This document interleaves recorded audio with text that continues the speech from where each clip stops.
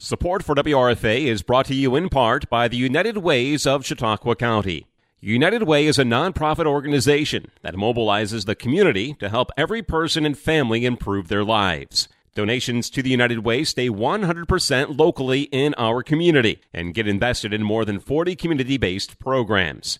These programs help students achieve academic success, families to be self-sufficient and financially stable, and vulnerable households to get their basic and emergency needs met. The United Ways of Chautauqua County, proud supporters of community radio in Jamestown, New York. To learn more, visit uascc.org or call 716-483-1561. And again, you're listening to Community Matters. House Republicans narrowly passed a measure to raise the country's debt ceiling on Wednesday, April 26th. The 217 to 215 votes saw no support from Democrats. Congress must take action on the debt ceiling or the U.S. government could default as early as June for the first time in history. We hear from U.S. Senate Majority Leader Chuck Schumer, who held a media call to blast the Republicans' plan. So thanks for everyone for joining me. So last week, the House released a last-minute, extreme, and dangerous default plan that would be a gut punch to upstate New York and upstate families. This plan means fewer jobs, higher costs for the American people, particularly average middle-class working people, would leave policemen, first responders, border patrol, and our brave veterans all hanging out to dry. There are dramatic slashes with each of those very necessary functions. Instead of doing what Democrats and Republicans have done time and time again, we avoid default without preconditions. In other words, the debt ceiling, we pass a clean debt ceiling. We avoid default. Bipartisan. We did that twice under President Trump. I was the minority leader. I could have done what McCarthy is doing, try to block things. We didn't because it's terrible for the country. And we did it once under President Biden, in both cases with Democrats and Republicans working together. But this year, extreme MAGA House Republicans want to cut the funding from programs that millions of upstate New Yorkers rely on. This extreme plan then forces us into two options. Either America defaults on its debt with devastating consequences for the whole country and for average folks.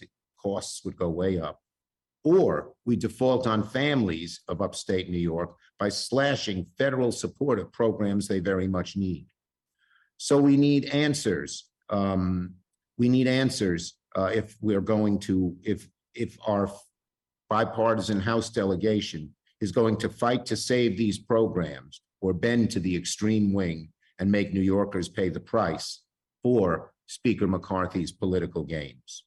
The extreme cuts are not abstract. They're real dollars being ripped out of upstate families. 2 million New Yorkers could lose Medicaid coverage. 202,000 in the Hudson Valley, 102,000 in central New York, 66,000 in the southern tier. It slashes federal heating assistance, LIHEAP, that upstate families and seniors use to stay safe. We'd lose close to $1 billion in LIHEAP. And it would reduce the average benefit a household receives by nearly $400. New York does better with LIHEAP than any other state, and it would hurt us dramatically. New York could lose $144 million in SNAP benefits and leave as many as 53,000 New Yorkers without help for their next meal. The SNAP benefit is $6 per child in most families. To take that away is cruel for someone who's lost his job or her job and now they can't feed their kids. The devil is in the details. And when you look at these numbers, it spells disaster for New York. We need answers from House Republicans on why they might support losing benefits for tens of thousands of their neighbors and constituents. They aren't just taking this money from families' pockets. It's also coming from our workers, our jobs, our local communities. We've all seen the tremendous impacts that my bipartisan CHIPS and Science bill, bringing manufacturing back, like Micron to central New York, Global Foundries to Albany, and so much more in the Hudson Valley and in Buffalo.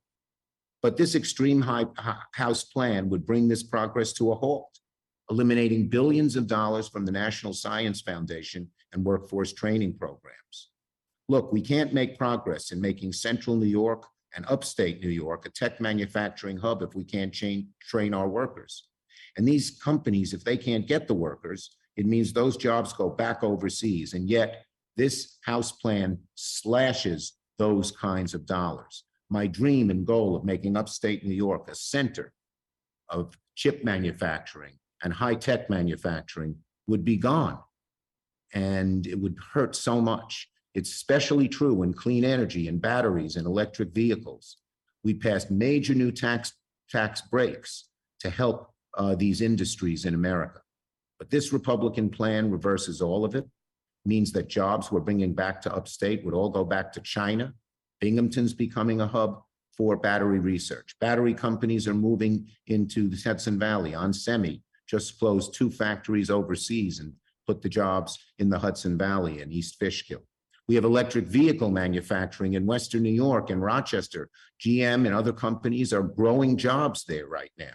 And they're doing it because of the investments we passed in the Inflation Reduction Act. At a time when our small businesses are still recovering from the depths of the pandemic, they want to cut assistance to them and jeopardize increased costs of capital to thousands of mom and pop shops and innovative entrepreneurs that are the lifeblood of our community. I never thought I'd see the day when anybody would threaten to raise taxes on companies trying to grow in upstate New York, but that's just what this dead on arrival DOA bill that the House Republicans are considering does. It's called Default on America, and that's what it does. It defaults on America one way or the other. House Republicans need to answer why they'd vote for a bill that would point blank make it more likely for upstate jobs to be sent to China. Look, this plan just isn't bad for what it cuts. It doesn't even accomplish what they say it would do in improving the economy.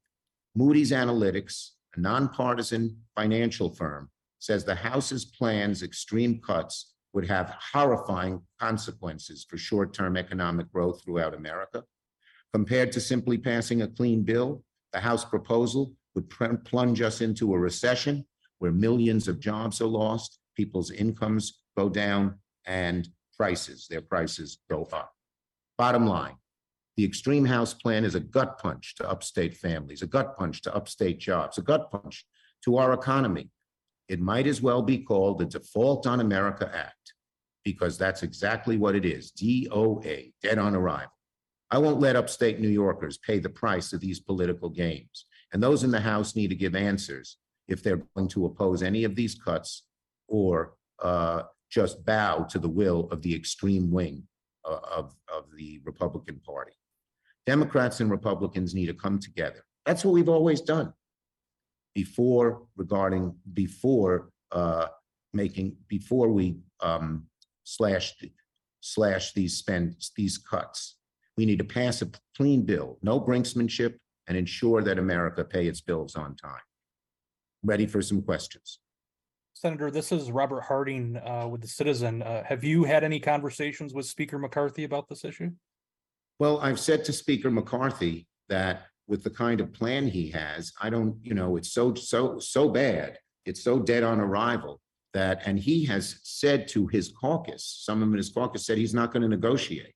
So once they decide to pass a clean debt ceiling, then we'll sit down and negotiate the budget as we always do. And they'll propose some cuts and we'll resist some of these cuts, but it always should be in the budget process, not as hostage taking, not as brinksmanship with the debt ceiling. That is very dangerous.